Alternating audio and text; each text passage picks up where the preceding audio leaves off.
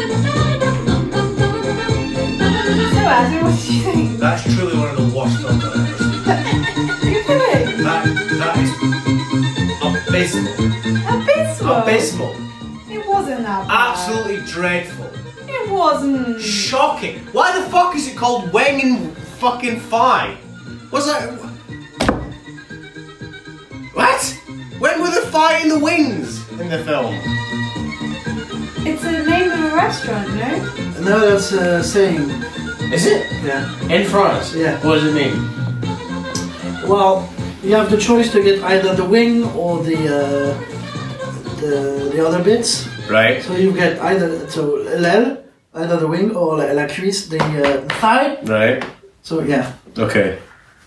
That's also a pun kind of Okay, fair enough. reference. I just don't. It's just. There were so many things wrong with that film. Do you think you need to see it again? Absolutely not. In a world divided by good, bad, and just plain standard movies, one film must stand alone. You hated The Room. You despised Troll 2. You loved Alien and adored The 400 Blows. This summer comes a new milestone in the "what the fuck did I just watch" category. The wing or the thigh. Beware. Parts of the opening credits of this film may induce seizures. Mono mineral, mono mineral. Hello, everyone. Hi. Hi. We have a guest today. Who are you and what are you doing here? Well, doing here, you let me in, but well, I'm Cécile, so I went to ACS 2 years after you guys. I met you, Jan, quite randomly. Well, not randomly at all, but to me it was very random. You knew exactly what you were doing. During the Fringe last year, you came to see the show we were doing with ACS, and then I found you in a park, and I went to talk to you because I just thought you were a regular audience member, and then you just told me you went to ACS. I felt like an idiot, but then on top of it, you were French, and I'm French too, so that was a nice coincidence. I loved it. And I would like to apologize to Adam for not choosing the 500 Blows. I hope you're not too disappointed. Oh, it was funny because we just recorded yesterday. I was like, oh yeah, we're doing 400 Blows. I heard and that. Jan's like, no, we're not. I'm like, what? I'm like, oh, great, okay. Well, we'll see what this is. Yeah, this was an experience then. It was more funny because I'm like, am I going to judge this for not being the 400 Blows? Which I think I did, so... Which would be, very, very different I know, ambience. yeah, totally. So we were yesterday morning. Adam and Anouk here were L'aile ou la cuisse virgins. Now they've seen it. I've recorded the session. It will not be released, but Adam, would you like Adam to do a plot summary? I would love Adam to do a plot summary. And then I'll ask Cécile to correct or to give her... I tell you what, yeah, I'll go through that, whatever that was last night, and if I can find anything that's worth going out, I'll put it out at some point. Maybe it'll come out for episode 100 as a part of special thing. Oh, dear.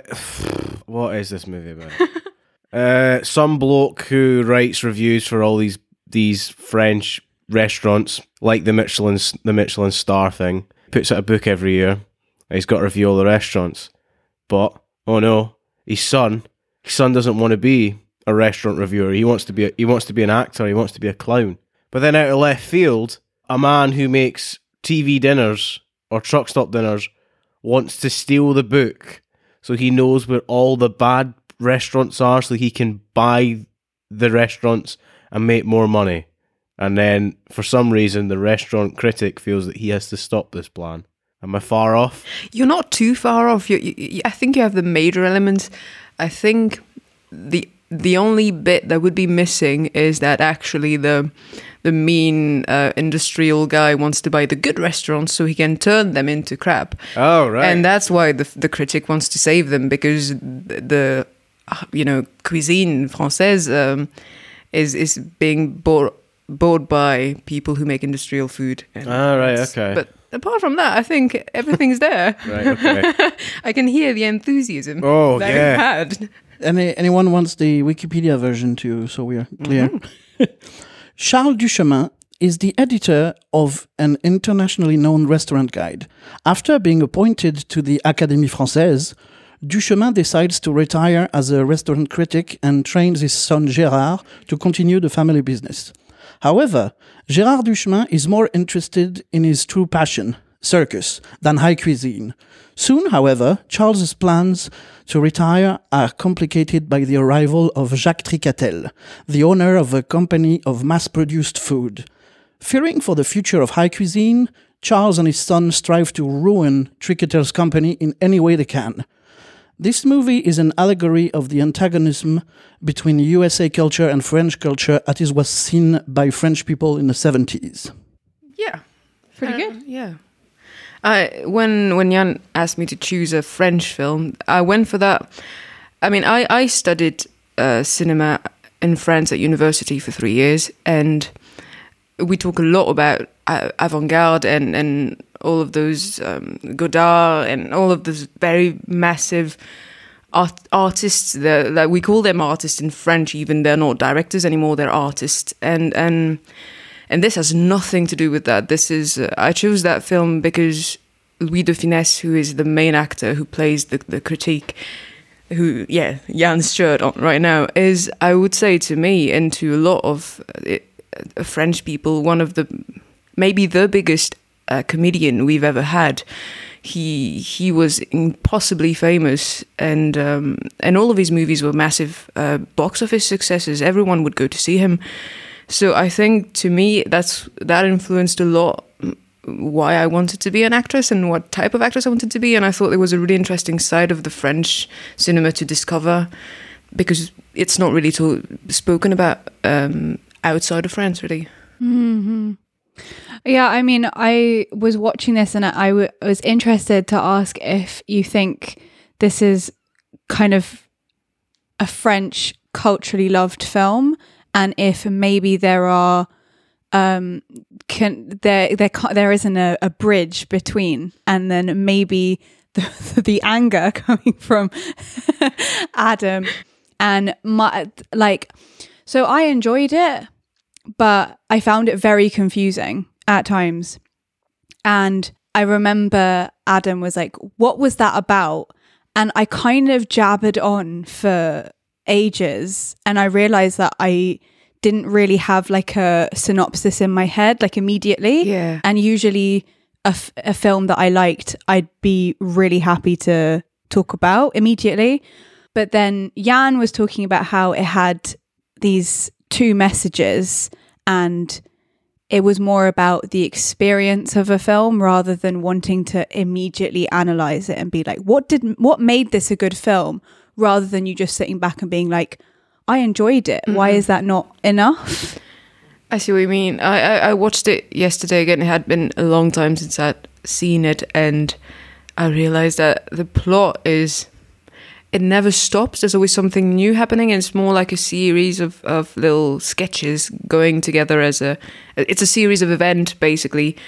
So I wouldn't say there's a traditional plot. I would say, however, that yes, it might be very French in the sense that it's very well known and loved in France still today. It's one of the big ones, but it might be a French side, a side of French humor that doesn't translate very well. I was watching it yesterday. I was like, yeah, it's all in the face, and it's jokes. It's jokes of not being up to standards with things. It might be a humor that's not very well. That doesn't translate much, and maybe that's why that movie didn't actually export anywhere. Mm-hmm. Is this his most well-known performance? Because in Britain we have a series called Carry On, which is essentially, there was about, I don't know how many there were, but they went on from like the 60s to the end of the 80s, and there's loads, and people remember specific ones. So I'm curious, because you and Jan agree that this is a great French comedic performer. Is this the one that's most well known, or is this the one that's well known because it had two of the actors together? I wouldn't say it's his most well known. I was going through his biography yesterday, and I thought that was one of his first, but actually it's one of his last, and it's in 1976. He dies in 1983, so he's starting to be quite ill at that point in his career, and it's kind of his character is very well formed from like maybe 20 other movies. I mean, he's done 120 movies. I think it's a lot, but with him as that character, which is him really, there's been already 20 solid, massive successes that people still remember today. So no, I wouldn't say that's his most famous. I think it's very interesting because of the actor who plays his son, who also was one of our most famous comedians, well, stand-up comedians, more Coluche is one of the other pillars of French humor, I would say. So that I think it's a really interesting movie to have the both of them in, but it's not his biggest one. What would you say, Jan, is his biggest one? I loved La Zizanie. I don't know, but there was a series, I don't know how popular it was, about gendarmes. So basically it was in Saint-Tropez, and you've got this little gendarmerie there, and this group of not policemen, but gendarmes. And they had those weird adventures. That was massively popular. And there were 7 or 8 of those movies, including the gendarme versus the the ETs. Like, they were aliens. Well, there were some weird stuff in there. But the ones I love and I remember a lot are so L'aile ou la cuisse, this one, and La Zizanie. Okay, yeah. So so he has maybe 2 massive series of film, The Gendarme, which is about, well, not policemen, but military policemen in the south of France. And he also had a series that was called Fantomas, and he was trying to catch a thief. Was he a policeman again in that, actually? Or a PI or some high-ranked exactly. Police officer. Yeah, trying to catch a guy with a mask. Exactly. Yeah, it was a really. I mean, and to be fair, it's an actor that played that role, the one you saw yesterday in that film. You saw in that film. That's just who he plays all the time. Yeah. Mm-hmm. Yeah, it was probably, but actually not that much. A bit less energetic in this one, because he was just out of a double stroke, heart attack, and he had a medicalized trailer on set. Yeah, and I read yesterday that only half the film was covered by insurance because they refused to cover it because it was too risky to have just in case. Yeah, that's mental. There's a case of when they're making The Hobbit, they couldn't get Christopher Lee to New Zealand to shoot the scenes because he's so old. The insurance couldn't cover it. Oof. So they had to come over. Peter Jackson, it might have been Andy Serkis, actually, it might have been the second unit, had to come over to like Pinewood and green screen. So every bit of performance from The Hobbit with Christopher Lee is green screened. He's not with any other actor. That's interesting. Unless, I don't know, Ian McKellen was there for that day of shooting in Pinewood. But if it's not, it's like tennis balls on a stick acting with Christopher Lee, because he was in 90 odd when making it. He died quite soon after The Hobbits came out. So. Yeah. Well, I mean, that's what what's his name? Louis de Funès. That's a great t-shirt. It killed him in the end, right? Like, he had a heart condition, so it kind of so it must have been really bad.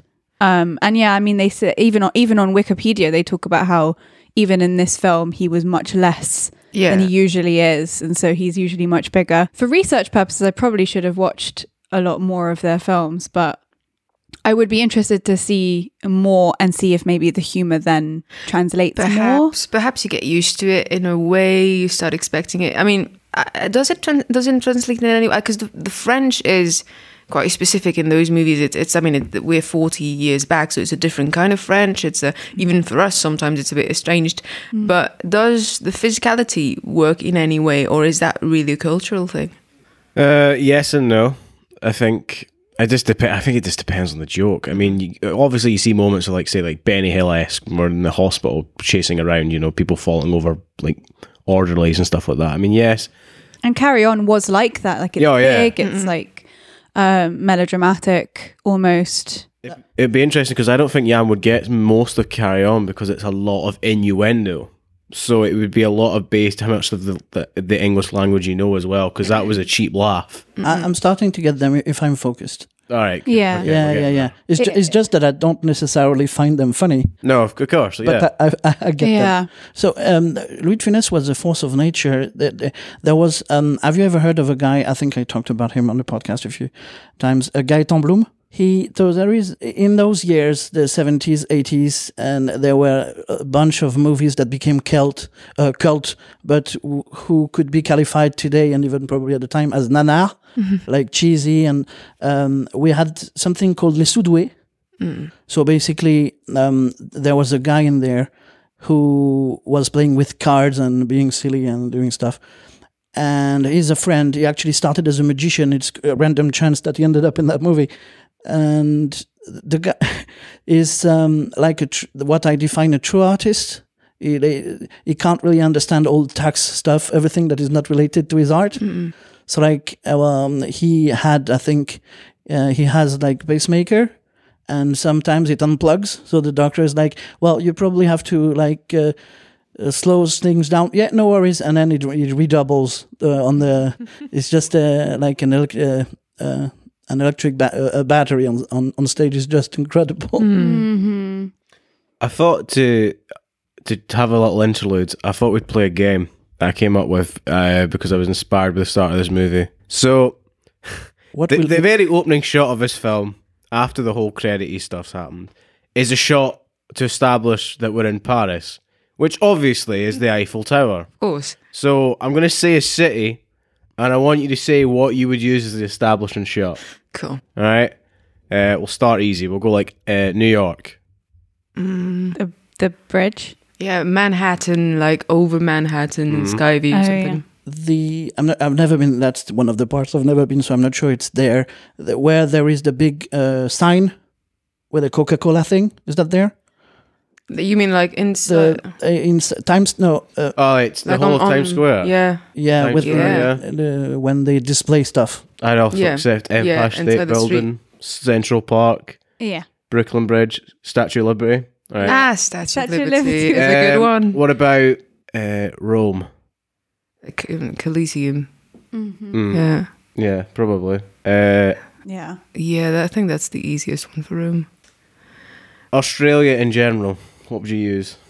Kangaroo. Yeah. Kangaroo? Probably nature, kangaroo, cactuses. It's not called like that anymore because they use the Aboriginal name, but Ayers Rock.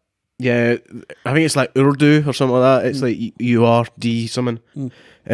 Or Sydney Opera House usually they use. Oh, right. You know, you throw that on. Sydney, yeah. Of course, yeah. How about Glasgow? Glasgow, probably Clyde. Those, the shipping towers that you use for building the boats, probably. Hydro. Well, Or the hydro, With yeah. the kind of With the lights as well. multicoloured LED thing. Edinburgh.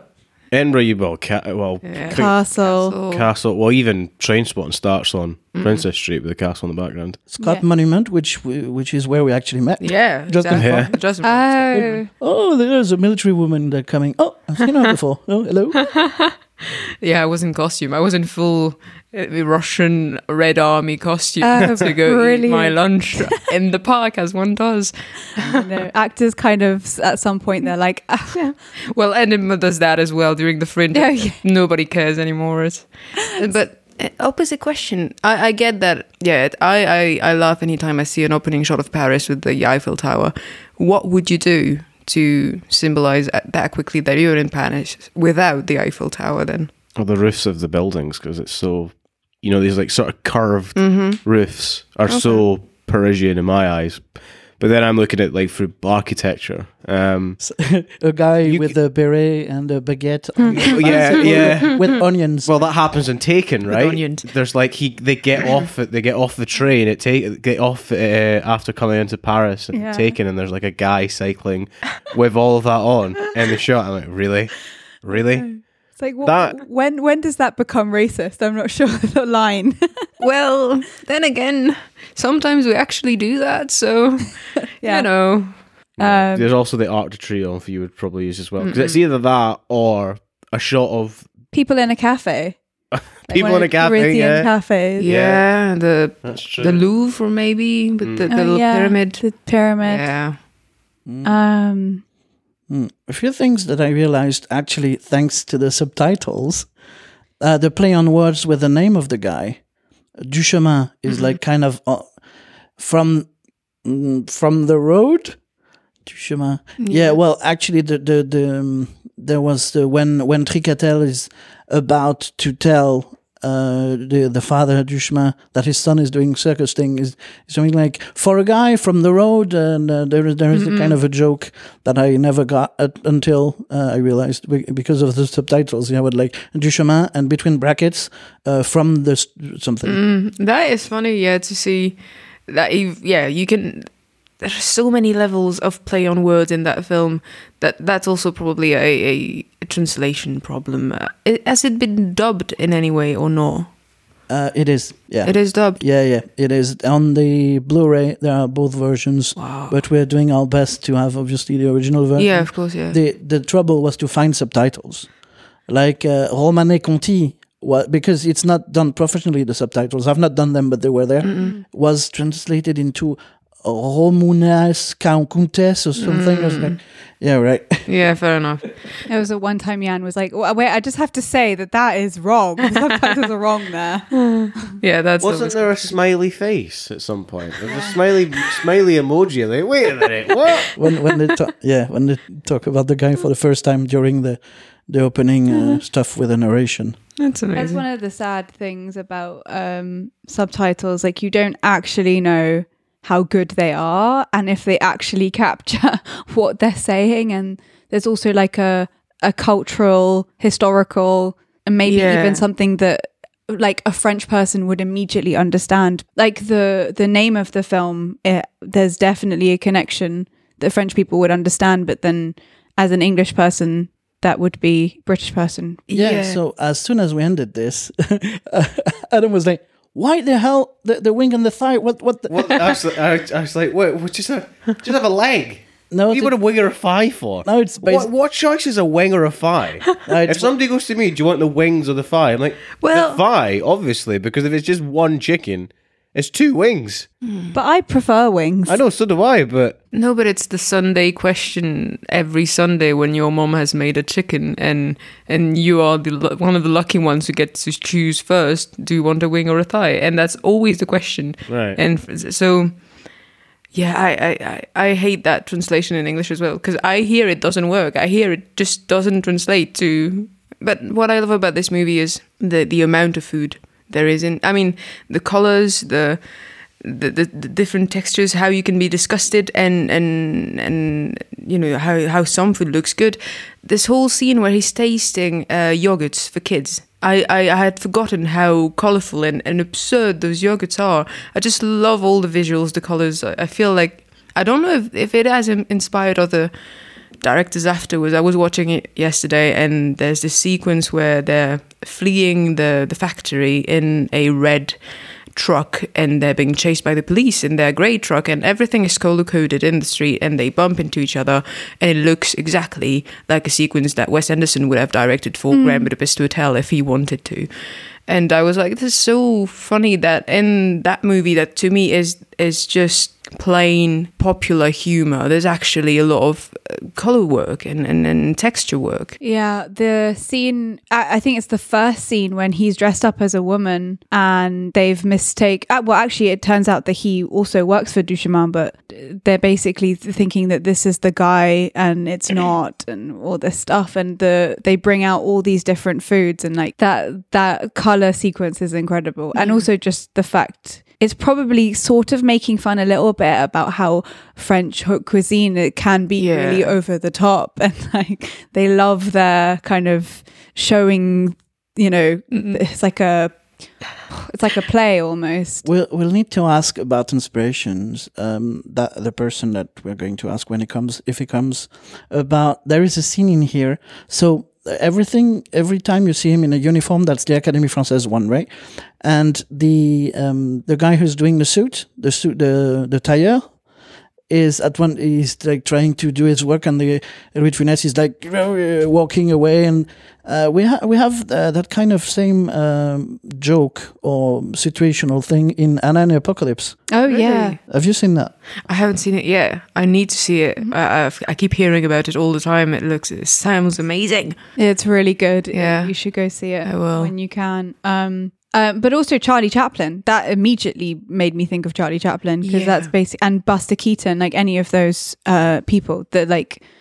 I think he was very influenced by those kind of actors. Definitely. Yeah. I love how I was prepared watching it again to be shocked by sexist jokes, and I wasn't. I was kind of happily surprised that it's on the right side of that problematic in movies, even though it's 40 years old. We were watching it yesterday, and Adam was pulling faces, doing weird stuff. We were wondering what it was about. And after 40 minutes, it was longer than that. It was about an hour mark because this is a long bloody film. There's a scene where we first get introduced to the son, where in the background he has like what can only be described as like a racist mannequin that you couldn't put that in anywhere now, right? And at that point, I'm like, hang on, every scene we've in this film, everybody is the same old white man. And then about an hour into the film, we're at the circus, and we get the first non-white face. I'm like, whoa! Yeah, that is true. That is very true. I was like, for a country that, because I remember the what came out after this last year's World Cup about the fact that the majority of the French football team who won are multi-ethnic. And like for a film, I'm like in a film in the 70s, it's like there's no black people in this. Well, but every single industry is kind of does that. France is a very diverse population, definitely, and I think our football team is actually the best poster for that because they are a lot closer to reality than most of our movies even still today. I think we have there's the same problematic in Scotland where you feel like you you only meet white people, and it's not true. I don't know. Yeah, it's true. I never looked at that film with that filter on, trying to look for diversity, and there is none. I don't think it was I was looking for diversity. I think the thing that shocked me to it, I'm like, everybody, it was the same amount of like, everybody is that old, well-off white guy with no hair. That's what I was seeing in every scene. I was like, I'm the same.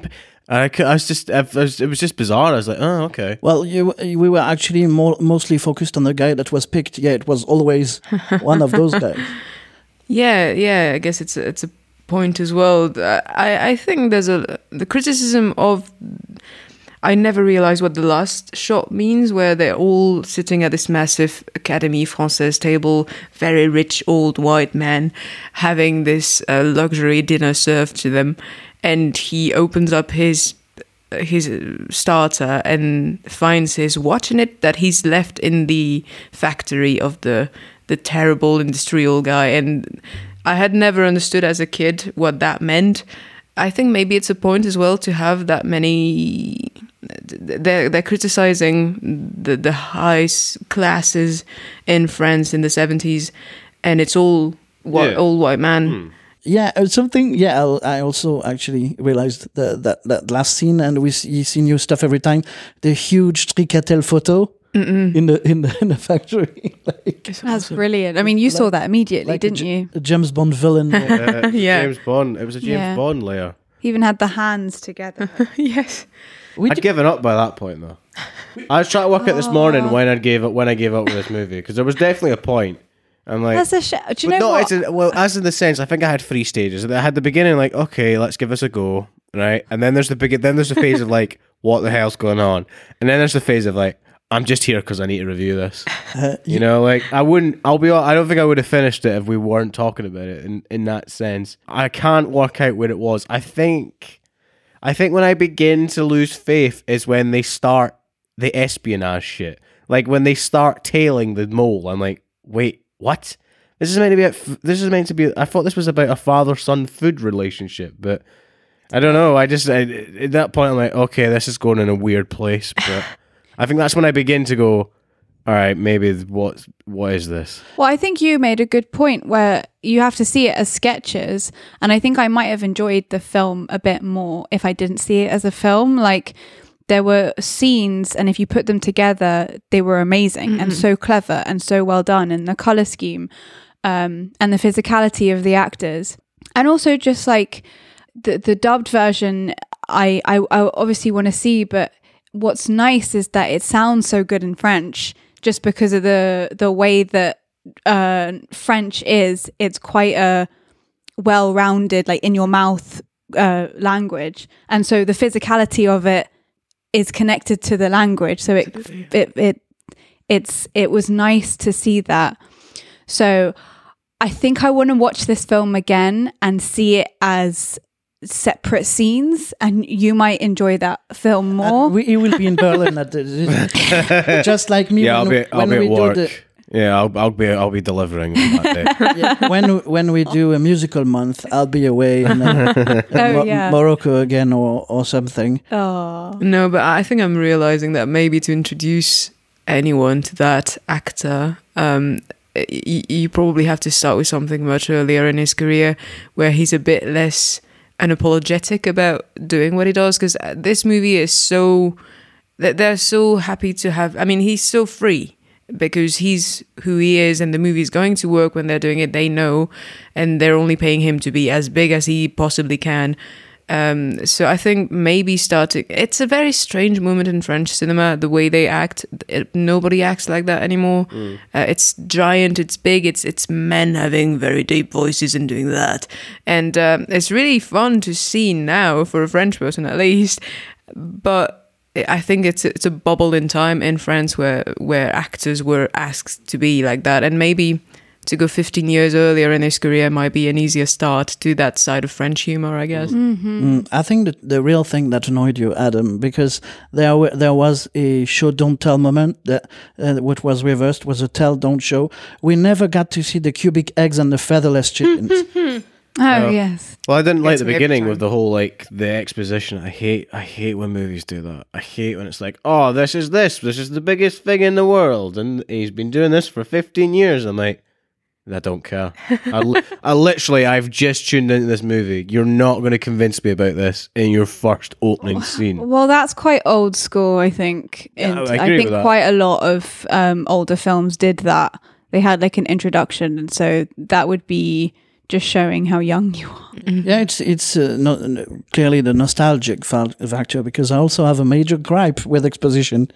Yeah. And We were talking about that nostalgia factor of, if you're just coming to a film, you know, in your 20s, 30s, 40s, it's tough to not have been brought up with it, and then you see things really differently, not including the whole cultural differences, which just don't translate, which is a shame, because this film, I read, won awards in Germany as well, and so it might even be like a European British thing. Yeah, that's just perhaps. different. That is possible. I don't know. We're all familiar with the 93.7. The 93 didn't work for me.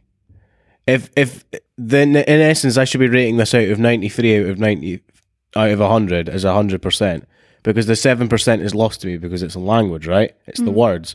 I'm not getting the 93% in this, and I don't know why. I don't know if it's to do with the fact that I just couldn't get into it. I don't know. I don't understand. I think You can't do 93.7 though with every film. You have to. That has to be realism. You can't do that with Carry On films. no. I disagree with that. I totally disagree with that, because comedy is its reality is grounded in what it gives you. No, but this isn't Like absurd comedic. This is But it's absurd comedy works because they believe in the stakes of what's happening. Like if you believe you're a chair and you're scared somebody's going to sit on you, I'm not going to watch that. Well, I don't get that 93% because I'm not a chair.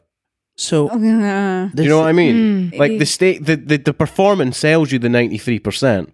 Yeah, no, That's what I mean. I understand what you mean. So I'm going to remind everyone here, because it's not been explained, what the 93. I think I did it once in Once an episode again, but years ago. It's that most of the message, so 93%, is conveyed through stuff that are not language. Language is just 7%. But I will repeat here, and I salute you, Mark Westbrook. Albert Mehrabian, who is the Iranian professor who devised this thing, denounced it because it's not used how we actually used it in when we learned thing. It's specifically used for feelings, and there is a whole article about that. Well, but it's because they are pulling faces all the time here, so you can't really get any. I'll share something on the 93.7, but it's been denounced by the guy who actually talked about it. If you created it. But if you think in the sense of, if you're talking about lost in translation, you know when if somebody's telling you off, they don't have to say, I'm telling you off. You know by what they're doing that they're telling you off. So in the same essence here, I should get the joke, because the joke isn't the actual that isn't the language and the words, unless it's like wordplay, which is different. Which is what this film does a lot. That's the problem. Right, okay. Well, yeah, it feels So like that's tough. It feels like you know what they're, but it's the looks can be deceiving. Like I think there's the cultural thing. What you have slapsticks, farce. We have that kind of stuff. There is something going on right now. The BBC is starting to air a Les Miserables version. Yes, I heard. And reading, well, I don't have the article there, but I read it at some point, at some time. It's just hilarious. People being disgusted by the fact that there are no songs. Yeah. And I started to read the book here for once. That's the Pléiade version of It exists. Les Miserables. Yes, there was a new edition a few months ago, and basically, well, there are obviously no songs, but it's very nice because it's an account of Victor Hugo is talking about also the time he lives in. It was written in 1862, whereas the stuff happens in 1815. And the first 100 pages are about the bishop. And it's fascinating stuff that's never been shown on film, except, I think, with the Leno Ventura version, some parts. But the new BBC is focusing on some other stuff that's not been done before also, which is quite nice, like how Fantine became pregnant from whom and that kind of stuff. Oh, interesting. Yeah, that's where I am right now. Well, a lot of people get confused because a lot of people think Les Mis is, the 1789. Well, Yeah. it's not. It's the second revolution, not the first. Yeah, it's As well as, it's about the aristocracy. It's like, no, it's about the implementation after all that went down. Yeah, because it's between two chopped, kings. they chopped aristocratic heads off, and then nothing changed. Yeah. So it's the anger of the fact that we had a revolution. Why did nothing change? I wonder if history is repeating itself. Well, We got rid of something, and now it's no different, and know. we're wondering Now we want Brexit. why did we do it? So Anyway. this film is quite long, but there are actually You're scenes telling me. that are actually dragging. The suitcase mix-up scene was a bit long. Yeah, it doesn't what end. What the fuck was going on there? I What love the it. fuck is that scene? There are some scenes in this. I'm like, what the fuck's going on? What the fuck's going on with the crane? Why do they need to get in a crane to get in a factory? oh yeah. What is that scene? And then when it opens, he's like just hanging on the sides. It's like, yeah, that wouldn't help. You're gone. You're dead. It's The other guy's hanging on like, shut the door. He's just like slightly pressing on the side of the crane box. this film made Adam really angry. I don't know why. I don't know why it made me angry. I- I don't know. No, but it's awesome because I was reading about I was talking with French people over Christmas, I think, about why the Americans, when we have a successful French film, instead of exporting our film and putting subtitles on or dubbing it, there are American versions, and American studios remake the film right away in the same year, and we're like, but it was a good film as it was, and I understand better now that it's just the same with Victor Hugo's Les Miserables. Maybe that's the same problem. I refused for a very long time to watch any musical because I was like, you forget that it's something else. It's not a musical. I think there might be a wall and that we are not managing to breach at all between the way the French present their culture and the way the Brits and the Americans respond to it, perhaps. So I get it. That anger responds to my question: why did we never export these films? They don't work probably here. We talked about that in the last episode, actually, about. In some episode at the beginning of the year, because this episode will probably be out in May. So, all right, fair enough. Well, we talked in What We Do in the Shadows about different versions and why they were done.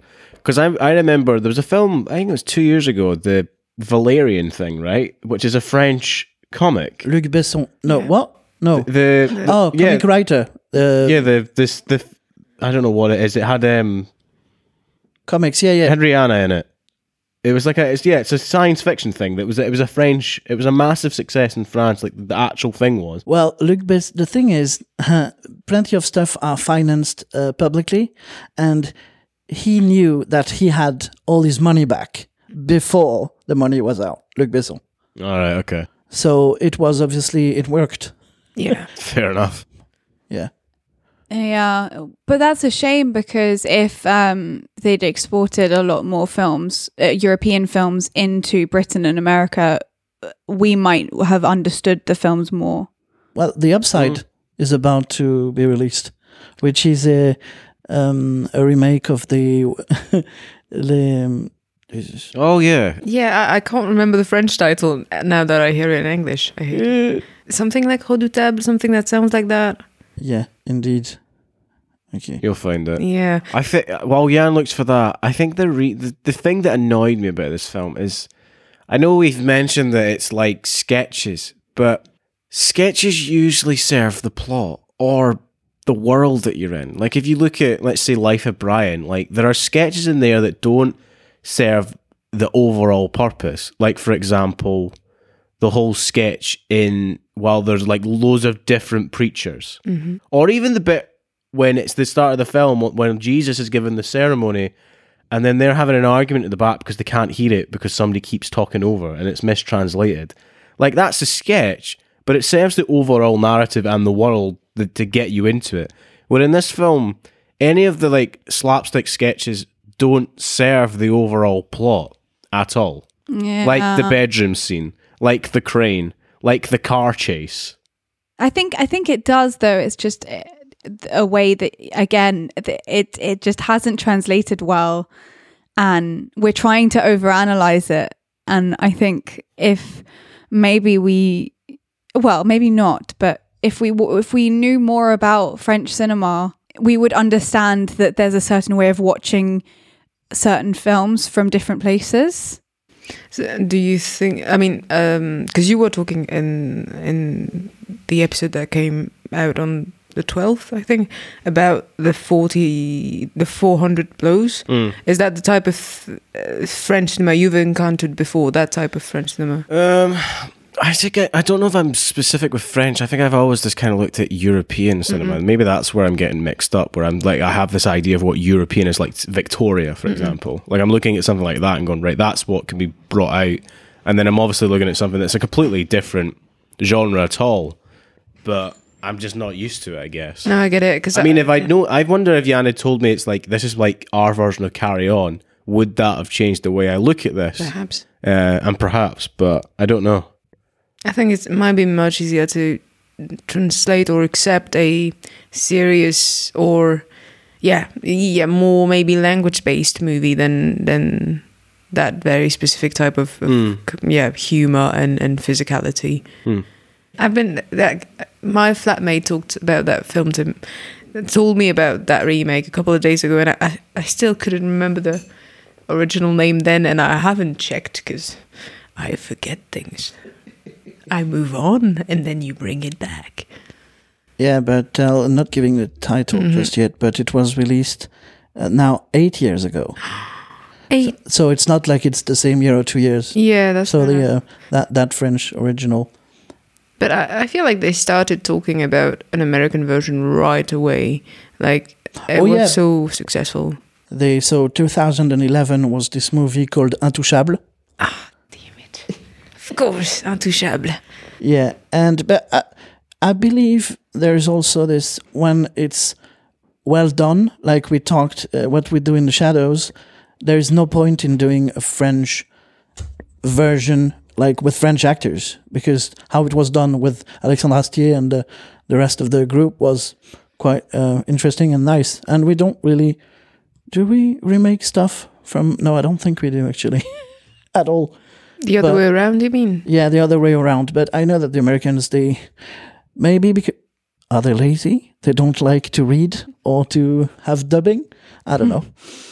But obviously, if the story is there and they know that with named and big actors, they will get a massive return on investment, obviously. Yeah, of course. It's a business, sadly. And I mean, for that movie specifically, Intouchable, which is about a man in a wheelchair and his carer, it's a story that's regarded. I mean, that their the story runs around their relationship and with a lot of humor, but I think it's a subject that's really interesting to approach in a movie today, because I feel that it's one of the big fights that nobody's addressing. You know, accessibility to wheelchairs everywhere, or to for kids in school with a disability. So I'm really happy that the Americans are making their own version of that movie that will probably sell a lot of tickets, because that will educate a lot of people on that issue. It's just sad for the original movie itself, I think. Mm-hmm. It's like the people forget that there was an original, which should also be pushed into the media rather than it being like, oh, this is a new film. Mm-mm. And then people say, oh yeah, I really like that film. And it's like, but there was an original. Like, you can't forget where things come from, because then you start thinking that those directors and cinematographers, etc., are the people that started this whole thing. Whereas there's a whole inspiration thing, or even not even an original idea that they took from someone else. Especially when it's taken from another culture, it kind of becomes a bit more slightly political and a bit... Absolutely. Would it take away some sort of value to say, I don't know, it's a really open question, I don't know what I would do in that situation, but would it take away some credit or value to say, this is my version of this that already exists? Like if as a producer or an actor, if you were putting on a show saying, this is my version of someone else's show, this is the show I'm using as my major inspiration, would that to your audience mean that you don't have original ideas, or would it mean anything wrong? Probably not. No, I don't think that takes away from anything. I think it's quite brave to take something that's already been done. Well, look at remixes in music. Yeah, remixes are not looked down upon.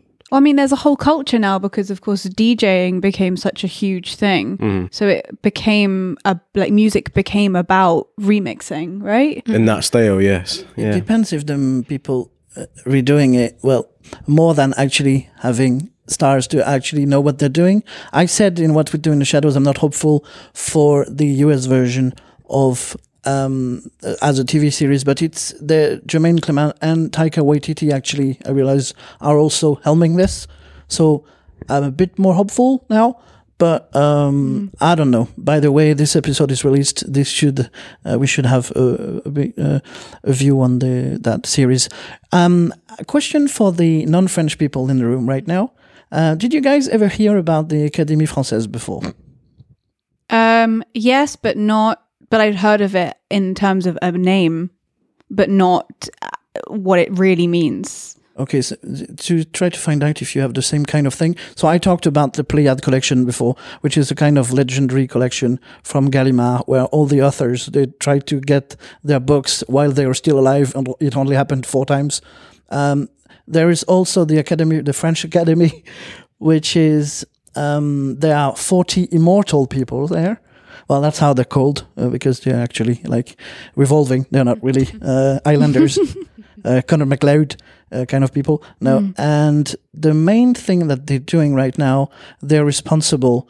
I was for many years for using their dictionary. It was a bit obtuse, like, nope, this word doesn't exist, just shut the but now a bit more opened, because I'm not an asshole anymore. I think that's the 9th edition of the French Academy Dictionary we are in now. It takes them more around 20 or 40 years because they have like weekly reunions and they focus on one word, and it takes ages basically. Is the language shaped by some old white dudes in your country also? Even though there were some female, quite a lot of them actually. But maybe you've got the Oxford English, like those dictionaries. There are words that are added in there, like the word selfie is in there. Is like there is adaptations to that, but I don't know enough about that to know if it's like a committee. I imagine it is. Because we can see in this film when they are at there is like people looking like it was like in the times of Louis XVI or with the perukes and the weird wigs and stuff. I'm pretty sure that's how it still is today. Yeah, that scene made me so weirdly uncomfortable because I knew it was coming. I mean, I have seen this movie many times, but I was still so uncomfortable. The wording is something like, we are honoring this man for his contribution in preserving French culture or something, and French gastronomy, and it made me so, yeah, it's such a bubble that it's both what I love about French culture and hate. It takes itself extremely seriously. It hits its standards and its past, and it's quite hard to shift anything in French culture without having people walking in the streets, quite literally. I mean, politics is something completely different, but in French, like, that's why I didn't want to work in France for the most part, and why I moved to Glasgow instead, because the French film industry, for example, is still making films like they're in the 80s, instead of moving on with the way they do it on set, what they talk about, how they talk about it, how they write it. And that scene is, I'm pretty sure, quite accurate about how the French high class sees its culture still today. But preservation rather than progression. Exactly. Because I read that people are really angry about the Louvre pyramid because it's like modern. Yeah. And I think that definitely kind of, it connects to your point. Absolutely.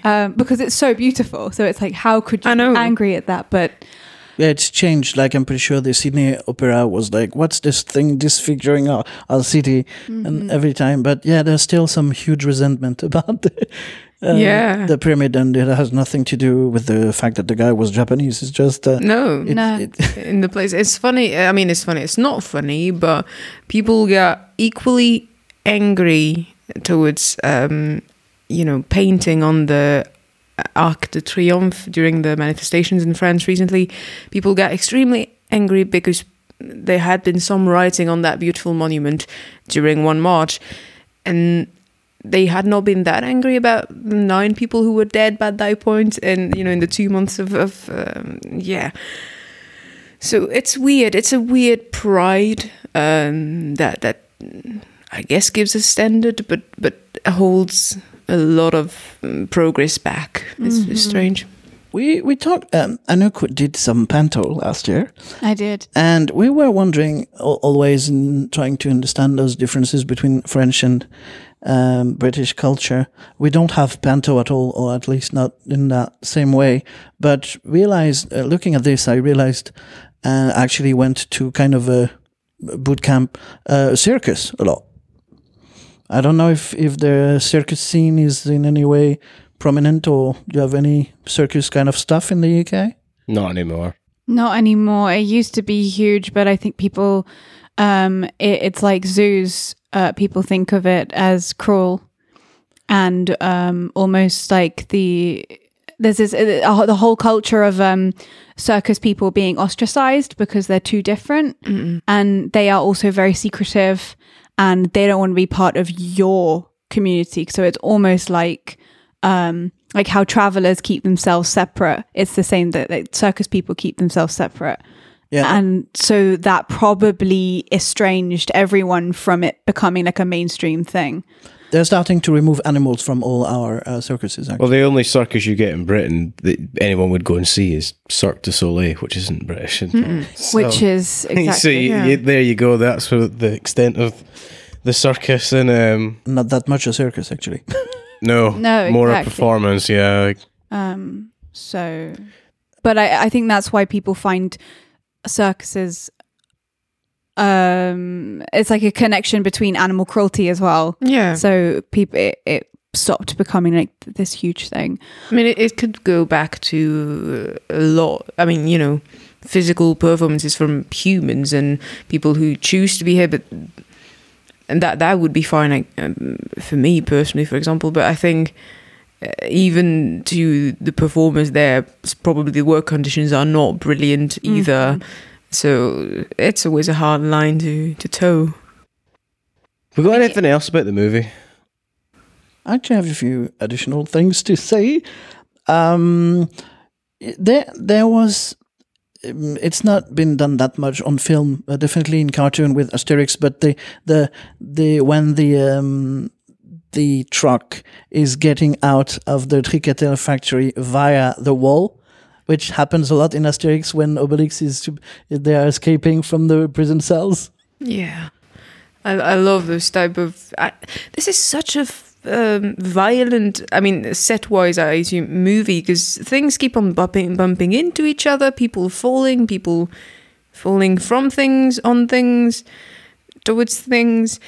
I was very mindful of seeing that older actor who had just suffered 2 strokes on that set where things keep falling. It must have been a very stressful shoot, I assume, for them. Mm-hmm. There is a TV show which is part of the plot at some point, Tous les coups sont permis, which was translated as No Holds Barred, I think, in the subtitles. This show is presented by a gentleman called Philippe Bouvard, who is another legend, but not of stage or screen, but radio. And one of tiny regrets in my life is he used to do daily, so that's daily, a show called Les Grosses Têtes. So he would invite 7 people, like artists and of his friends, and one guest, and they would get questions from the audience and answer them in a funny and creative way, kind of stuff, and you could win money if your question was picked. My regret is my dad is a fan of him. The guy's still alive. He's like 80 something, but he was ousted. He was ousted a long time ago. 4 years ago, and his nemesis replaced him, which is quite annoying. And for a guy his age, it was, I think, like 70 something at the time. I went to attend two recording sessions. So it's basically, the show is 1 hour and a half, not included the ads when it's played on the radio. But he's doing 2 recordings in a row, so that's 3 hours. Mm-hmm. And the guy, there are no pickups. There's no. Everything is done like if it was a conversation. I was like, wow, that guy is almost 80. He's doing every day 3 hours in a row with like a 5-minute break between 2 shows. Mm-hmm. Like that's impressive. And now it's been replaced by his nemesis, as I just explained. Though I can't invite my father to attend to one of those, which is quite sad. That's done. Yeah. Yeah. Another thing I had. I do think that. Sorry. Yeah, is that? I do think that the way that they showed assembly line food process stuff was really good. Mm-hmm. I think it's probably one of the best ways of showing factory farming / McDonald's style making of food. Interestingly, talking about cultural differences, there is a point about how this film is talking about the differences between American food and French food, and how French haute cuisine is kind of losing its status in the world because of canned goods, and McDonald's, etc. chain restaurants are seen as fine dining now, rather than it being about fine dining being fine dining. And it's very different from being chain. And so I think that's a really interesting point, because I think we are dealing with that, especially now, because every single high street, the only people that can afford the rent are chain restaurants, and everyone else is being like bought up, or they are only there for a few months and then they have to leave because they can't afford it. And so it just shows this whole assembly line way of making food is like taken over the world, literally. If you look at how chicken McNuggets are done, that's pretty much how it is Like, done. I thought it was so and also the spray painting the fish and the chicken, I thought it was just done really well. And that's in 1976. That's my biggest problem, is like this is still incredibly relevant to how we make food today, and that's scary, you know. Even more relevant. Scarily, yeah.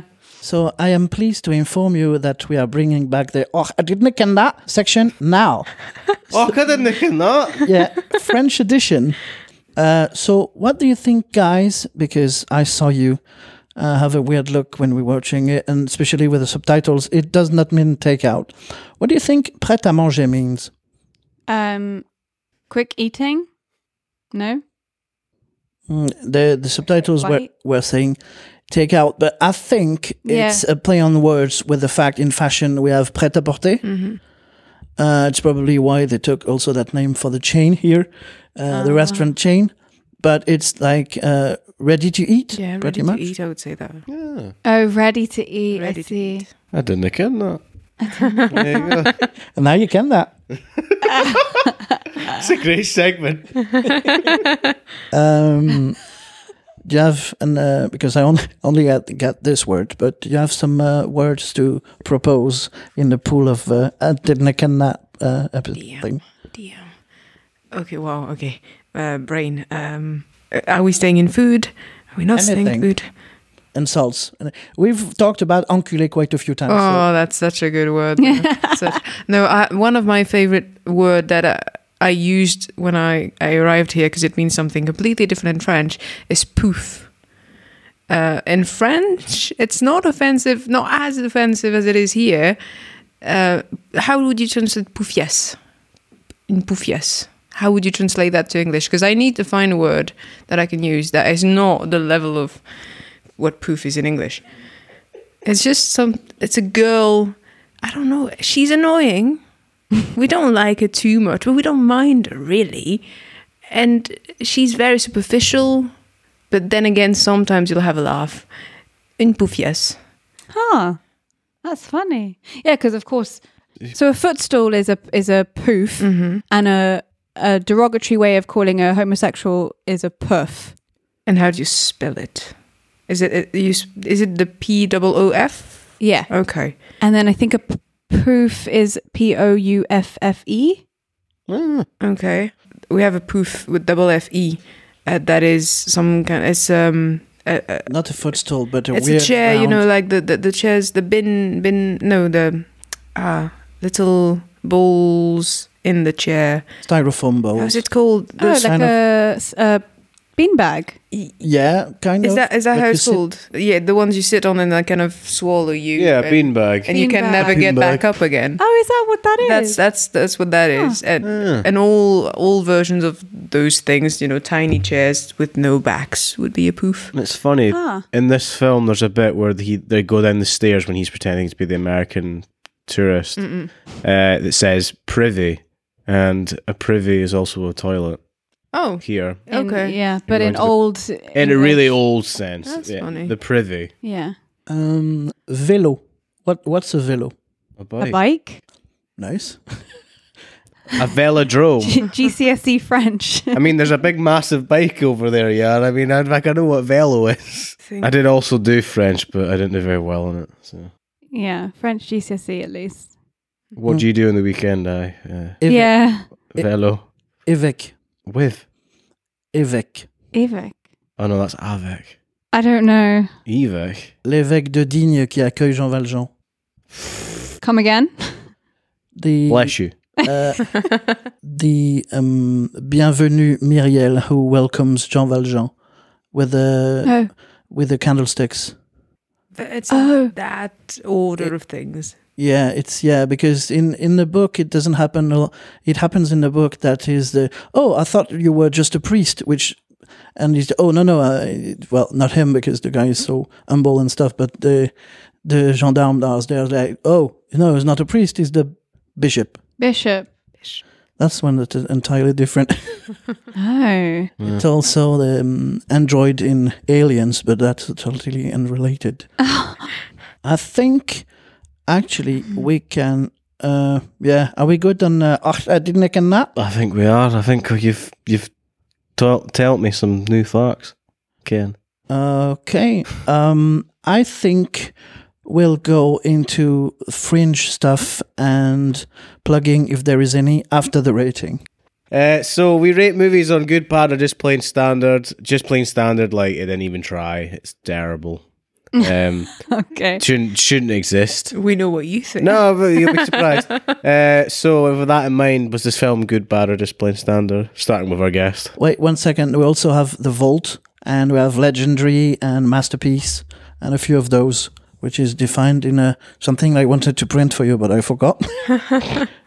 Do you have something that correspond? What would correspond to? To me, it's a good film, but if anything, it's cult. It's deeply anchored in my personal culture. That's a Vault then, probably. Vault. That's a personal movie to you then. Yeah, Okay. I would say that. Cool.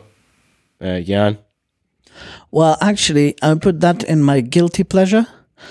Because which we haven't talked about yet as a category, but because I can't really recommend it to anyone, and actually watching it twice in 2 weeks, I was like, yeah, that's a bit too much watching it twice.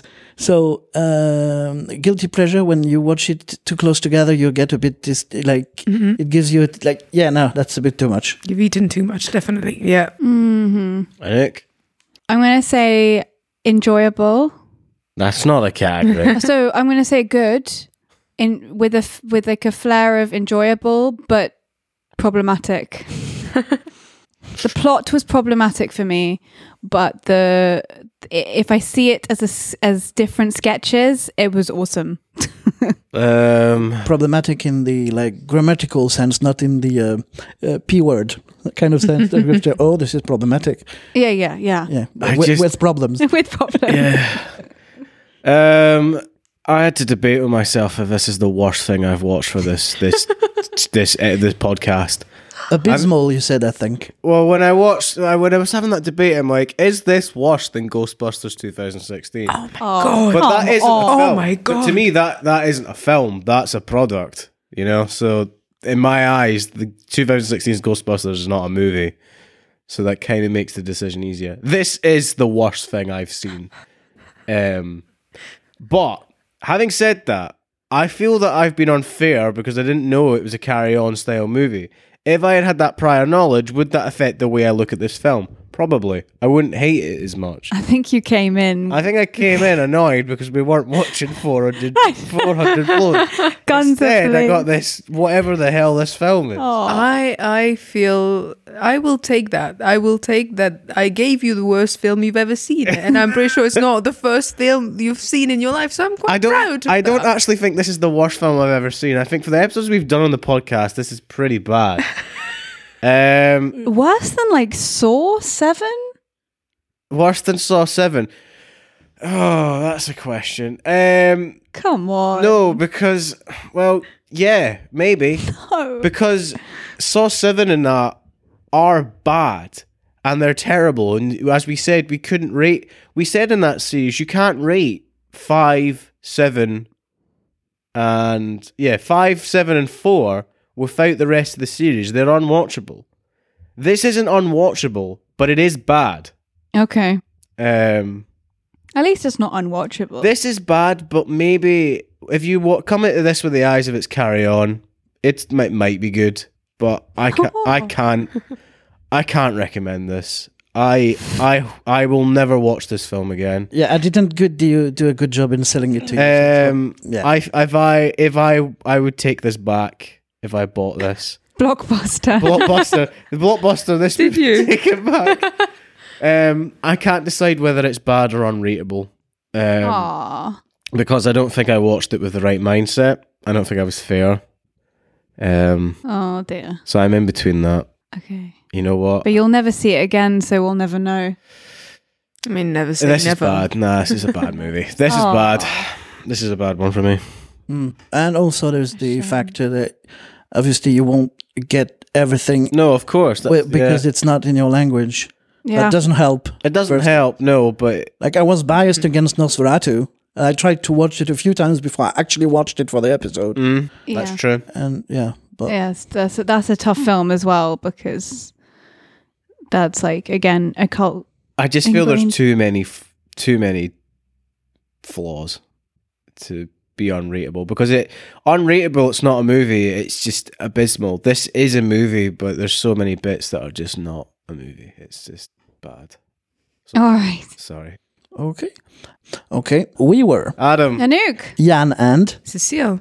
bye-bye. Bye.